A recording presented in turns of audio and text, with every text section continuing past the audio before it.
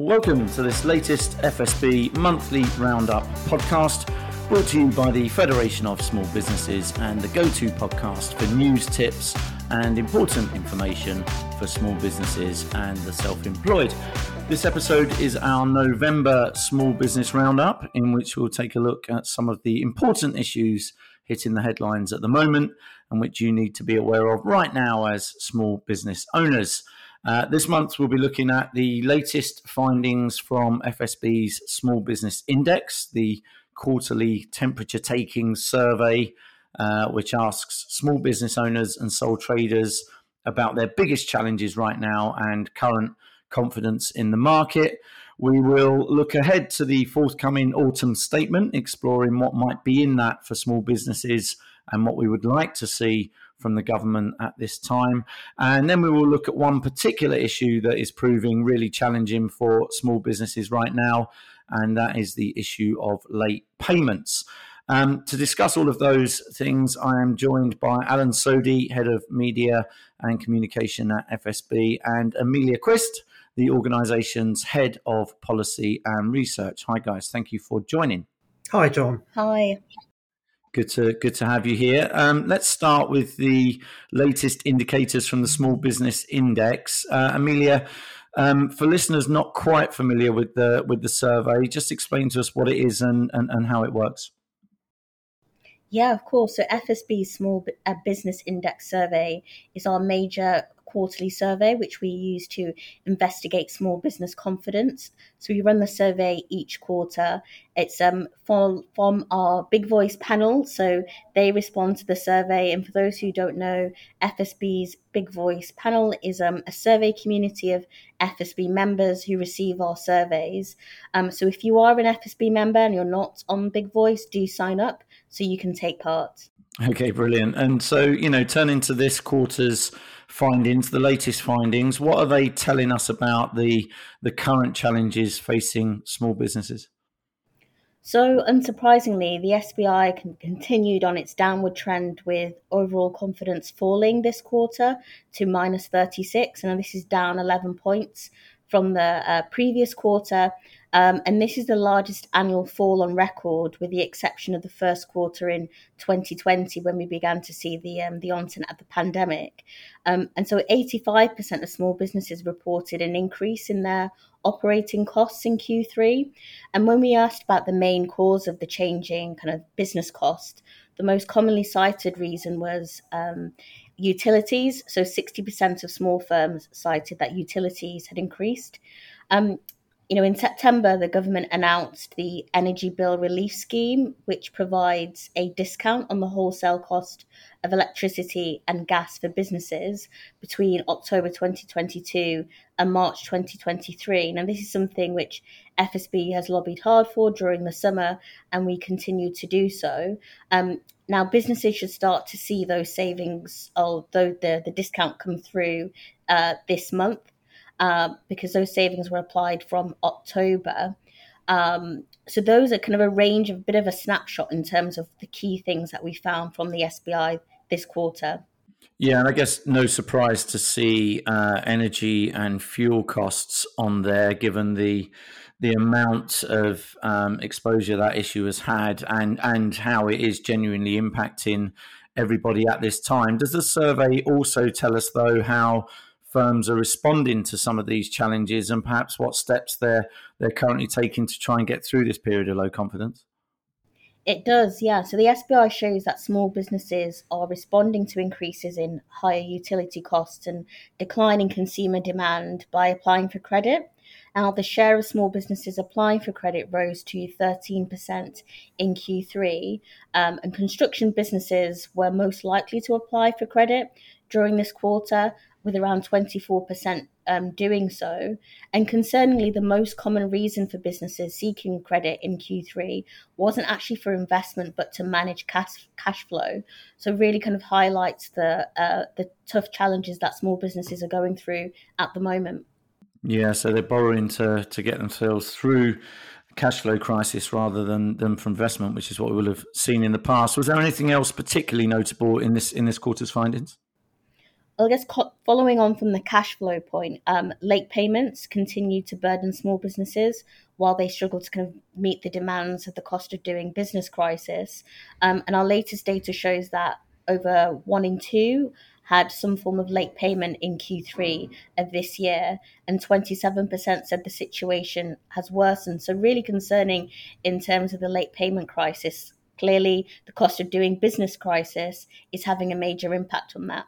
Yeah, as you say, that's something we're hearing a lot of on this podcast, and we've spoken about in the past on this podcast, and we're going to do so again shortly. But just before we do, Alan, I'd like to talk about the forthcoming autumn statement as well. We've just had this incredible political period where we've seen lots and lots of different announcements and U-turns and so on around policy. But let's start by discussing some of the things that you think we might see for small businesses in the autumn statement. What are you expecting?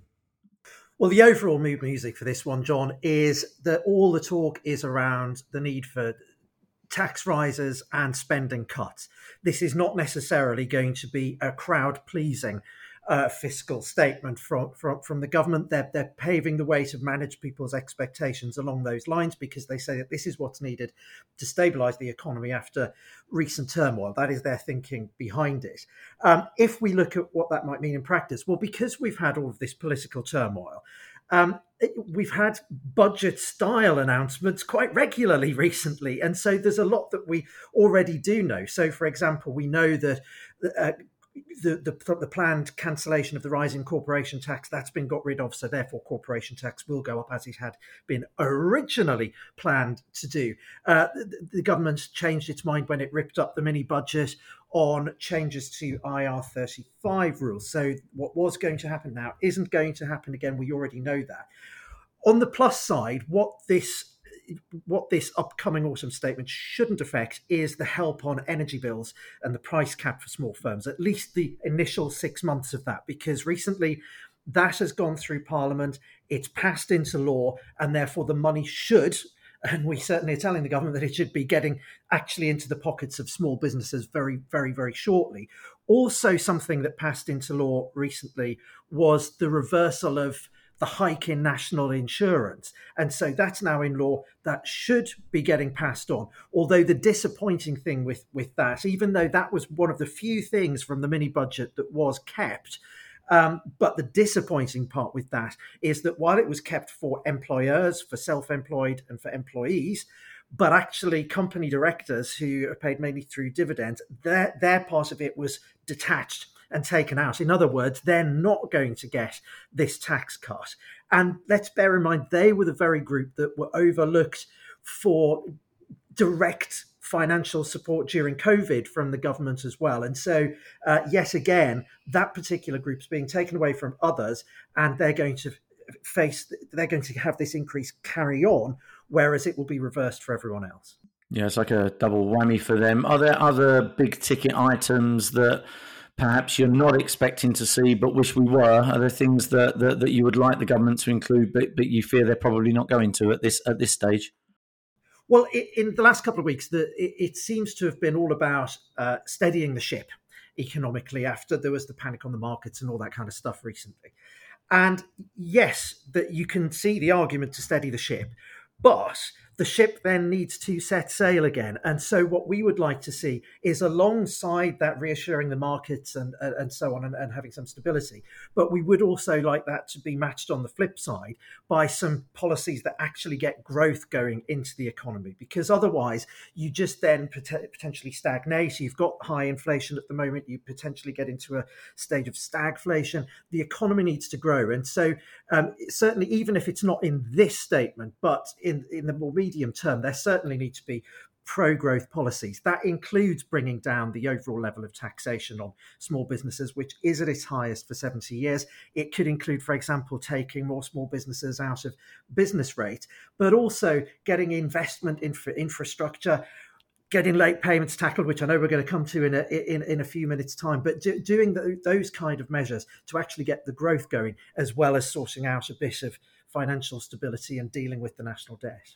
Yeah, and I guess a question that a lot of our audience will have with a new Prime Minister is whether that's going to see a shift in the government's overall approach to small business and the small business environment over the longer term. Do we think that Rishi Sunak coming in will shift the government's overall longer term approach to small business activity, or do you think they'll stay on pretty much the same course?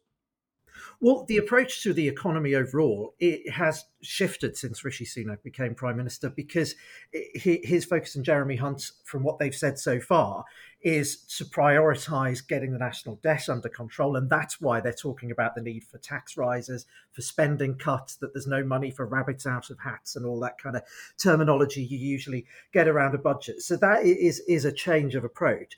But then in terms of small businesses, there is also political reality here that as time goes on, we will get closer and closer and closer to the next general election, which has to happen in the next couple of years. And there will be political competition for the small business vote. It seems like eons ago now, but back at the Labour Party conference that was only a few weeks ago, they were talking there, for example, about our ask around lifting more small businesses out of business rates. And so there will be political competition between the various different parties around the UK for that small business vote. And from the Rishi Sunak and Jeremy Hunt side of things, they will have to recognise that. But they'll also come under pressure economically as well as politically to start getting that growth back into the economy and to implement the policies that actually will get us there. Yeah, brilliant. That's great. And look, you've both mentioned this sort of growing culture of late payments. And as I said before, we've talked about that on this podcast a few times. But just how serious an issue is this? And it's a growing problem, is it? It is a growing problem, and Amelia was reflecting in those stats just a few moments ago. It's now affecting more than half of small businesses. And I think also, as times are tough in the economy, I suspect where we're seeing an increase in this at the moment, there is an element of bigger businesses keeping their smaller suppliers and contractors holding on longer to be paid, so that the bigger business is protecting its own cash flow at the expense of its smaller suppliers and contractors. And that is just not on. But you can see that coming through as a trend as the economy is going through this difficult period. Our fear is that will get worse. And, when you look at this issue, it's you wouldn't go into a shop and say, OK, I'll come back and pay you in 90 days for the stuff that I've just put in my shopping bag. And you certainly wouldn't go back after 89 days and say, right, because I've come a day early, I'm going to give you the money, but I'm going to deduct 10% because I've paid you early after 89 days instead of 90. And that is why it is such a big problem. And it has a real impact on those small businesses who are affected by it. Yeah, and just what are some of those impacts, Alan? I mean, we've heard these figures a few times, 400,000 businesses in the UK suffering from late payments, lots and lots of businesses at risk as a result of outstanding payments. But what are the kind of day-to-day impacts on them?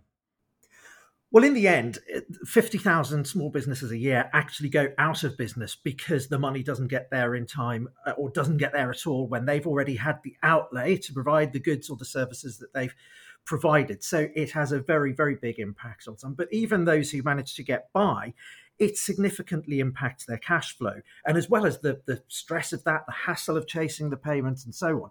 But also that means that there's not money there for them to invest. And therefore, it's holding back the growth of their business. And that's why we think at the moment, where the government's focusing on the public finances and therefore suggesting that we can't keep finding money for this and that and that. Well, actually, tackling late payments by the government and making it clear to those late payers among bigger businesses that it's just not acceptable, that would not cost the taxpayer anything.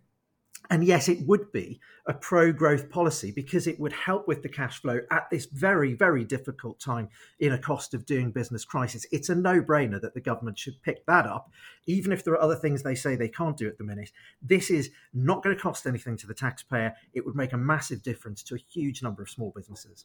Yeah, what else can be done? Are there other steps you'd like to see taken? I know there are things happening in the background around encouraging bigger firms to sign up for accreditation around being good payers and things like that. There's lots of initiatives like that. But are there other steps you would like the government to take to improve and protect smaller businesses? Well, I think there is a growing realization among a lot of bigger businesses that there is actually a reputational and public relations risk of being seen to be a bad guy if people begin to realize that they're a poor payer. And many are beginning to recognize that and signing up for things like the Good Business Charter, of which its criteria include paying promptly. But in terms of what the government could do, millions and squillions of pounds a year gets handed out in public sector contracts, so taxpayer funded contracts by government departments and so on. If the government said, right, if you're a big business and you pay your smaller suppliers and contractors badly, you keep them hanging on, you've got really poor payment terms, you're keeping them waiting way more than a month, maybe 2 months, 3 months. That data for a lot of bigger businesses exists. They have a duty to report it. So those figures are available of how long it takes each of those bigger businesses to pay. If the government says, look, if you're not paying within 30 days, you're not going to get any public sector contracts. We're not going to hand you millions of pounds of taxpayers' money. We're going to give it to people who treat their suppliers better and who pay on time. And also in doing that, the public procurement system could be widened out so that more public sector contracts are advertised at a slightly smaller scale so that more smaller businesses can apply for them. And that would mean there's more competition for public procurement. And actually, at a time of watching the public purse, that would very probably get better value for the taxpayer. So again, in that sense, it's a win-win. And the other thing the government could do is also bring in legislation that says that audit committees of big businesses should be directly responsible for the payment practices within those companies so that there is that level of scrutiny and accountability as well. Yeah, and just finally on that, are there things that small businesses can do to enhance their chances of getting paid or to chase down late payments? Well, if a small business is thinking of supplying a much, much bigger business, they can have a look and see if that business is one of those that has to report its typical payment times. That's available on the government website in the duty to report section of it. So you could look that up and see whether that bigger business seems to be good or seems to take longer than most to pay up. That might be an indication. If you do, when you have a contract, whether it's with a bigger business or a smaller one or a consumer, I guess the obvious thing to say is it should always be clear in that contract and no ambiguity about what the payment terms are. And then where a payment becomes overdue, it's very good practice, as many small businesses already do, to chase that up promptly, not to delay, but to chase it promptly. And there are places you can go for support to do that if you are in need of guidance, if you're in need of template letters or whatever, including if you're a member of FSB. We have FSB Debt Recovery Service.